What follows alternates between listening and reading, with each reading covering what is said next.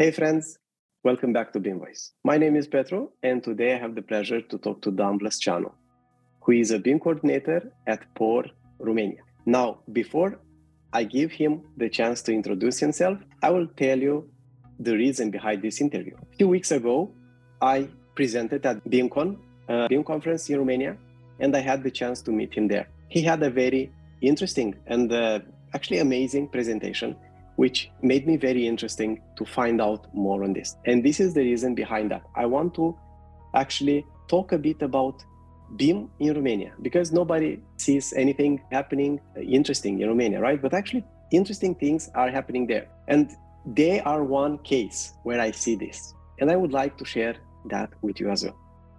Hi, Dan. Welcome. Hey, Petru. Thank you very much for having me. And thank you for the amazing review of my presentation.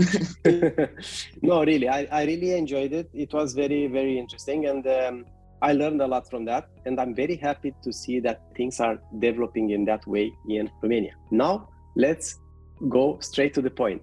Tell us a few words about yourself. Who are you? And how did you end up doing what you are doing today? Okay, this is an interesting question, and it's not just or something, but basically, I'm just a guy from Romania. I finished my base job is that of a surveyor, a geodesy engineer.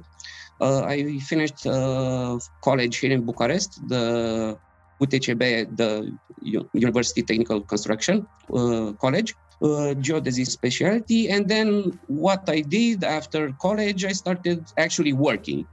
So at first, from the very, very low end of the surveyor lifestyle, let's say, so I was actually holding the prism. But to be completely honest with you, this helped. This actually go on site and to start from scratch, from zero, to actually understand the process of construction. This is before BIM and so on and so forth. Afterwards, I've been on multiple sites, also buildings, also structures within Romania and also in other countries like Moldova. I gradually got promoted. So from the prism to the total station to the GPS. And then all my life, I've been good at computers, let's say, and playing games on computers and so on and so forth. In my first year of college, at the end of the first year, we had a practice thing for 3 weeks.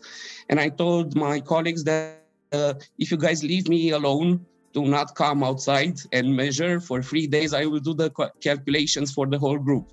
So I've always been attracted, let's say, to the software part of it. As I was working as a surveyor, I found more and more that the machines on site are be used not with traditional methods, with sticks and things on site, but with 3D models.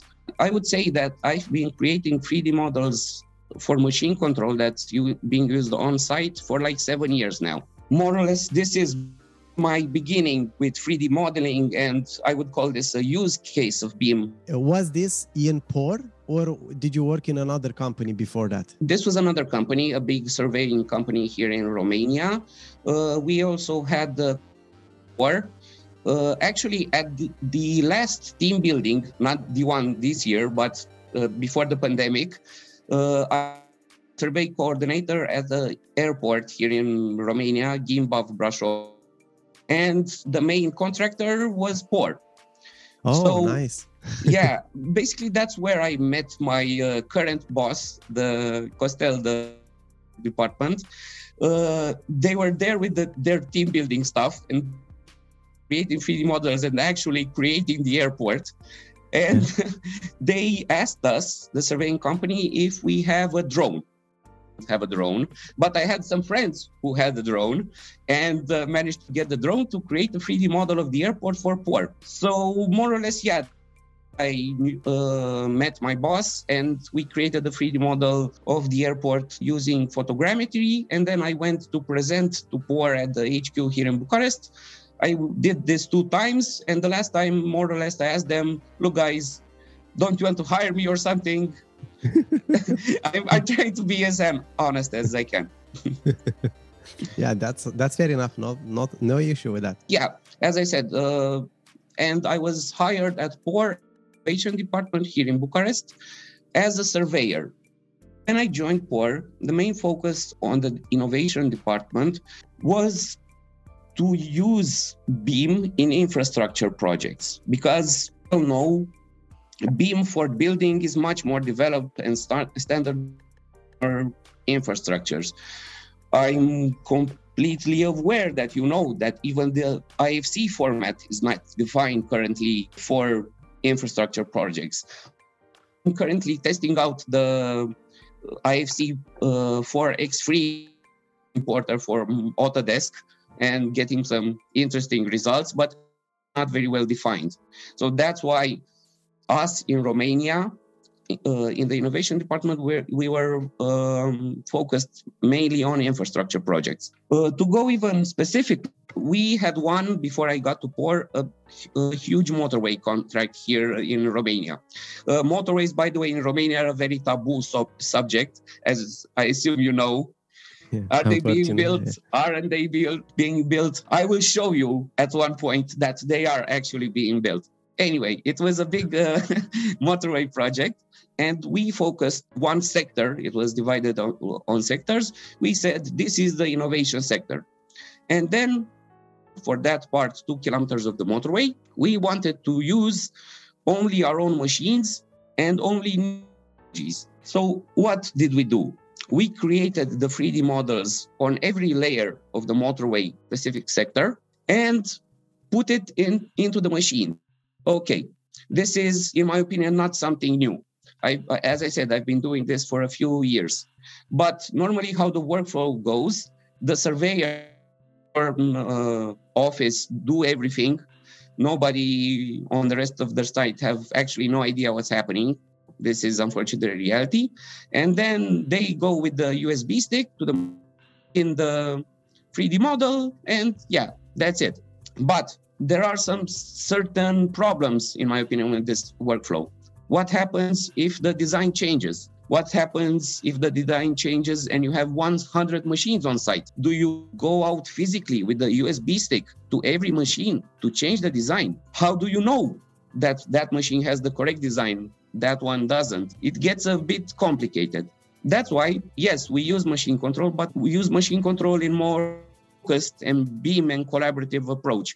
So what we would do, then mounted on the machines, and we would create the 3D models in Bucharest and then upload them to the platform.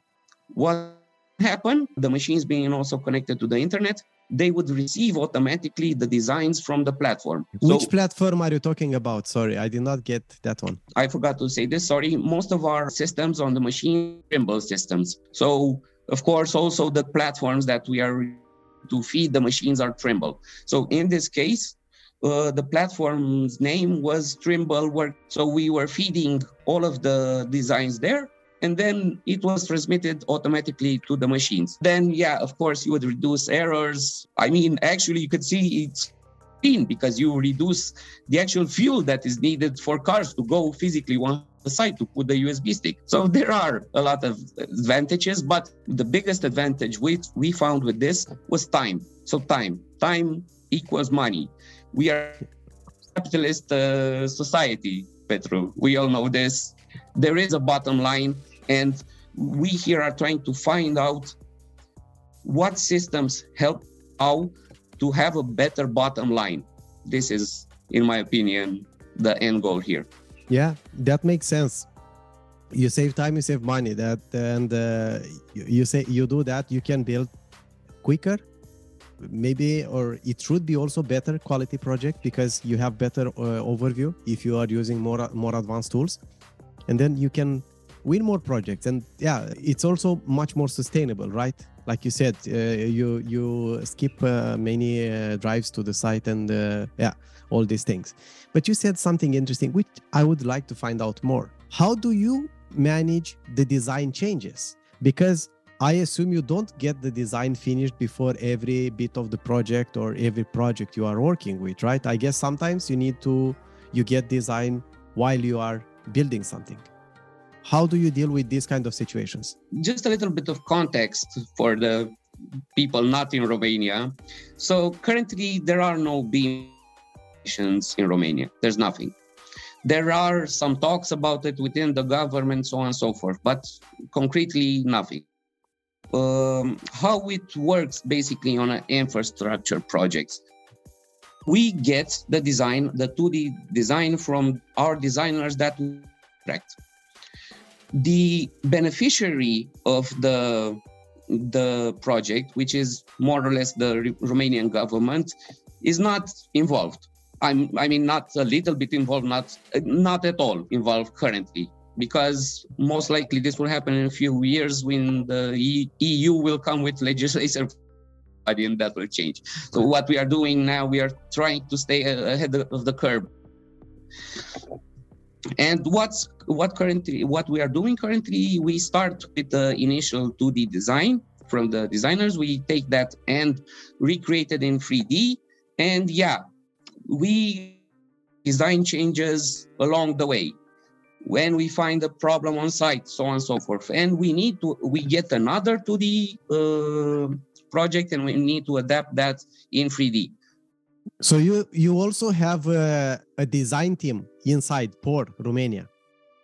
We have a design. Yes, we have. Every site has its own technical department, which is its own team, let's say. But how it works for the major projects, they are not designed themselves. We are subcontracting, and our design team is actually checking the design.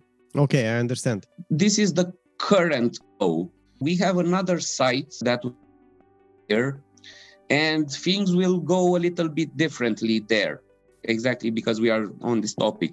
I think the biggest, and the biggest achievement I've been able to do in the 4 years that I'm at POR, another huge motorway project here in Romania, Sibiu-Pitești Lot 4, and I was able to convince my colleagues and everybody, the leadership and all my colleagues, to ask the designers to provide the 3D models. So directly from the designers. The idea would be that we do not need to create ourselves the 3D models. And I could actually, because my job is a BIM coordinator, but mostly I've been coordinating myself and what some of my colleagues are doing. But now, because of this, because we can write in the contract with the subcontractors that they need to provide the 3D models, I'm thinking that things will change a little bit. But it's still quite the unknown because this has never been attempted here before. So I'll let you know the following years how this. Yeah, sure. That's good. When did the change from being a surveyor to becoming an official BIM coordinator in your company happen? When that change happened? Okay, that's an interesting question. And yeah, so as I said, I was hired as not a normal surveyor, the guy who goes with the GPS on site. I was there to more or less prepare the 3D models, but it depends now. When you are talking about 3D model, we were creating for the machine control the surfaces, the triangle being put in the machine. A 3D model can also be a physical thing, like a bridge or something. So it depends. At the start, I've been creating the surfaces for the machines. And then we had a lot of workshops, external workshops within POR for these specific projects. A lot of people came from Austria, from Germany, from France, from everywhere around Europe. And I started getting to the workflows. To be completely honest with you, I think the first year I was at POR, so I was going at home, and then I was going at work, and then at home.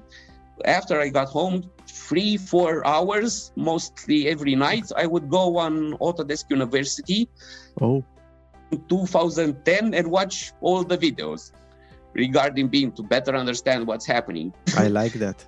Yeah, it was, I've always been inclined to new stuff and new technologies. This is just the way I am as a human being, let's say. To tell you something about the BIM coordinator role in our department. Currently, we are 2 BIM coordinators. It's me and my colleague Irina. And more or less... Oh, so you are 2. Wait, yeah, I thought yes. It was only you. Okay, so you are double than I knew.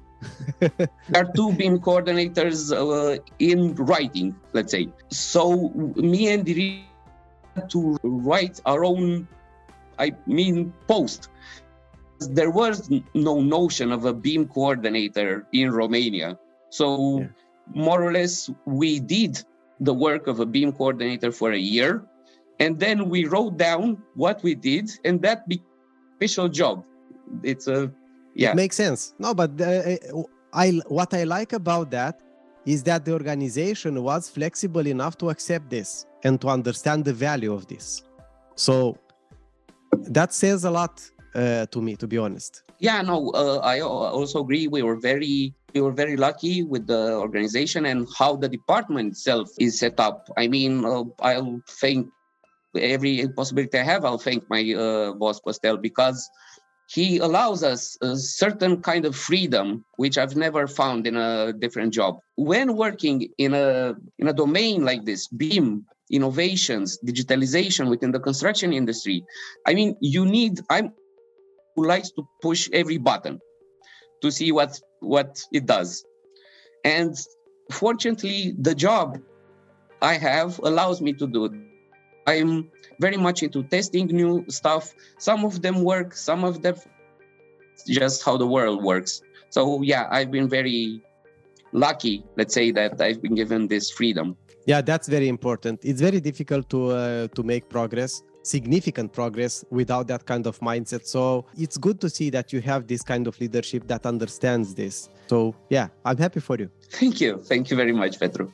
And a small parenthesis here. What's happening in the POR group as a whole global entity. So yeah, POR is based in Austria. It's an Austrian construction company, but we activate in 8 countries worldwide, including Romania, of course. And within the different countries, there are a lot of BIM actors or what. But as I said earlier, we all know that buildings, it's much more advanced and well documented than BIM for. So what we are doing here in POR Romania, we are focusing on infrastructure projects and really experimenting and creating our own workflows. The idea is we create these pilot projects here in Romania and then transfer the knowledge within the whole POR group to be also used in other countries. And we are very lucky in Romania because it is Romania.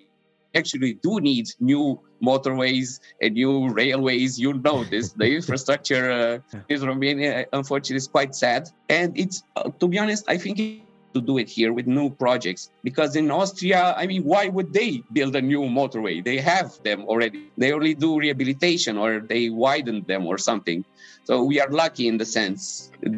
So I think why Romania was the most suited country to do this because of the political. Yeah, the Romanian situation, you know. Mm-hmm. Yeah, the lack of rules sometimes can be also a blessing in disguise, right? Because you can create your own rules, which is what I see in your case and what I saw in other cases as well, as for Leviathan and other companies. So I like that. That's good because there are other systems which are much more conservative and where you actually are stopped to do these kind of things. Like in Romania, because sometimes it feels that it's like a jungle, then you can just go and do whatever you want. Like, is the best way to do business? Go about it and do it, right? That's actually the good part of it, right? And let's rewrite and reinvent this construction industry, right? By making it with smarter ways of working. As I said, we're lucky to do this in Romania. I mean, I don't know what would happen how they will see me as insane or something. But yeah, it's been very helpful. Yeah, it's not making up everything as we go. Of course, after we do a pilot project, we then see what worked, what didn't work. And then on the next project, we will only use and try to use different technologies or stuff for the things that didn't work. I can give you a concrete example. The pilot project, the 2-kilometer part sector of the motorway. So as I said, it was focused on machine control and also on productivity monitoring, which is what? So the machines would actually provide the volumes of cut and fill that they executed. So from themselves, they had sensors on them, and they would feed this back to another platform. And you could filter and see excavator 1 did 3,000 cubic in day Y, X, whatever. We tried to do it like this, and some complications with the systems. I will be completely honest now. I don't know if that's a good thing or a bad thing. If you allow this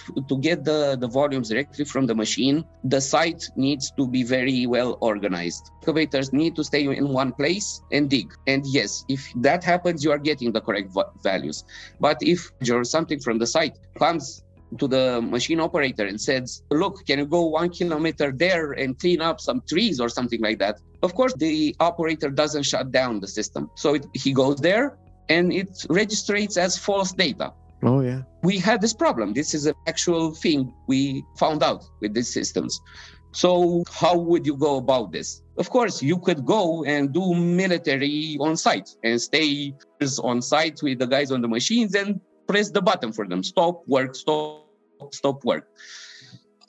I see a future where the operators themselves in a few years.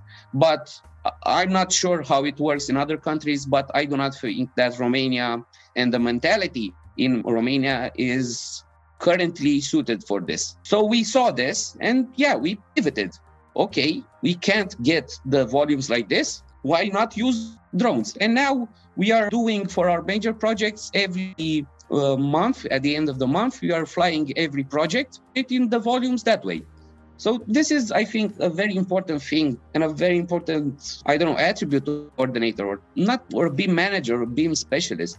The idea is you need to adapt. I mean, it is the notion of the self-construction. I have never seen and probably won't see in my whole life a construction site that isn't perfect from start to end. It's reality. You need to adapt. As long as you won't have robots which will be programmed to execute each step along the way. Until then, as long as we are involved in the process, then not. Of course, it can be improved, but something is going to go differently than you expected. And the life itself is, you need to adjust yourself, right? It's not like you just know how your life is going to be, right? This is what it makes it interesting, right? But it is about the discipline and the effort you put into it that it makes you a great life or a average life, right? And the same with the projects. Like, what is the vision for them? How much resources are you willing to put? And how disciplined are you on that to execute that vision, right? And of course, like BIM roles, all of them, there are a lot of things that vary there as well, and that you can improve always on any aspect. But as a coordinator, you don't know how your day will look. Like, I used to have this issue at work. I like to plan my day, I get to work early, usually the first at the office. I was writing down a list with the most important things that I need to do that day, right? Mm-hmm. And then when everyone started to get to work, and I start to get calls and emails, and everything goes completely different, right? But still, what I was doing, because I was getting earlier at work, I was getting things done before everyone got in. So mm-hmm. I always focused on the most important ones, and that way it still helped me a lot. But yeah, let's go back to you. So good part that leadership is on board with this. You mentioned the drone use in this case in time, because you said how important time. Do you get any grasp, any idea about how much time are you saving instead of the old way you were doing it? I can give you a concrete example on the drone stuff. We have a railway site here in Romania that's 13 or 14 long. And what's happening on the site, they had piles of different materials on site.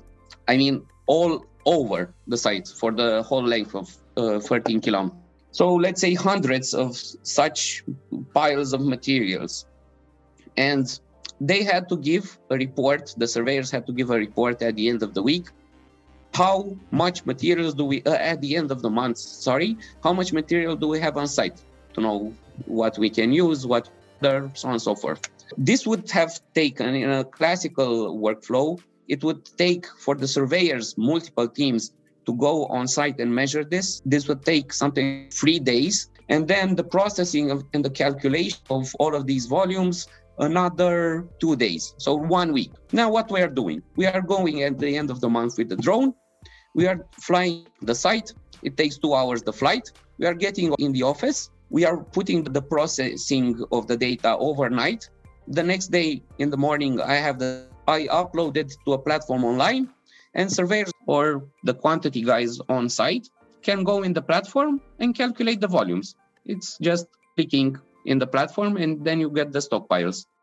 So what would have taken can be easily achieved in 1.5 days, to give you a concrete example. You save at least 3 days, let's say, in this case. Yes, but in the case of one site, multiply this by 4 sites or 5 sites. Yeah, and persons, because you said that in the first, in the classical way of doing things, there were more people involved in, right? More teams, exactly, more teams. My plan going forward, currently we are doing drone flights on the major projects, but I would like to see, this is something years in the making, this is something utopic in my opinion, is to actually have all the sites.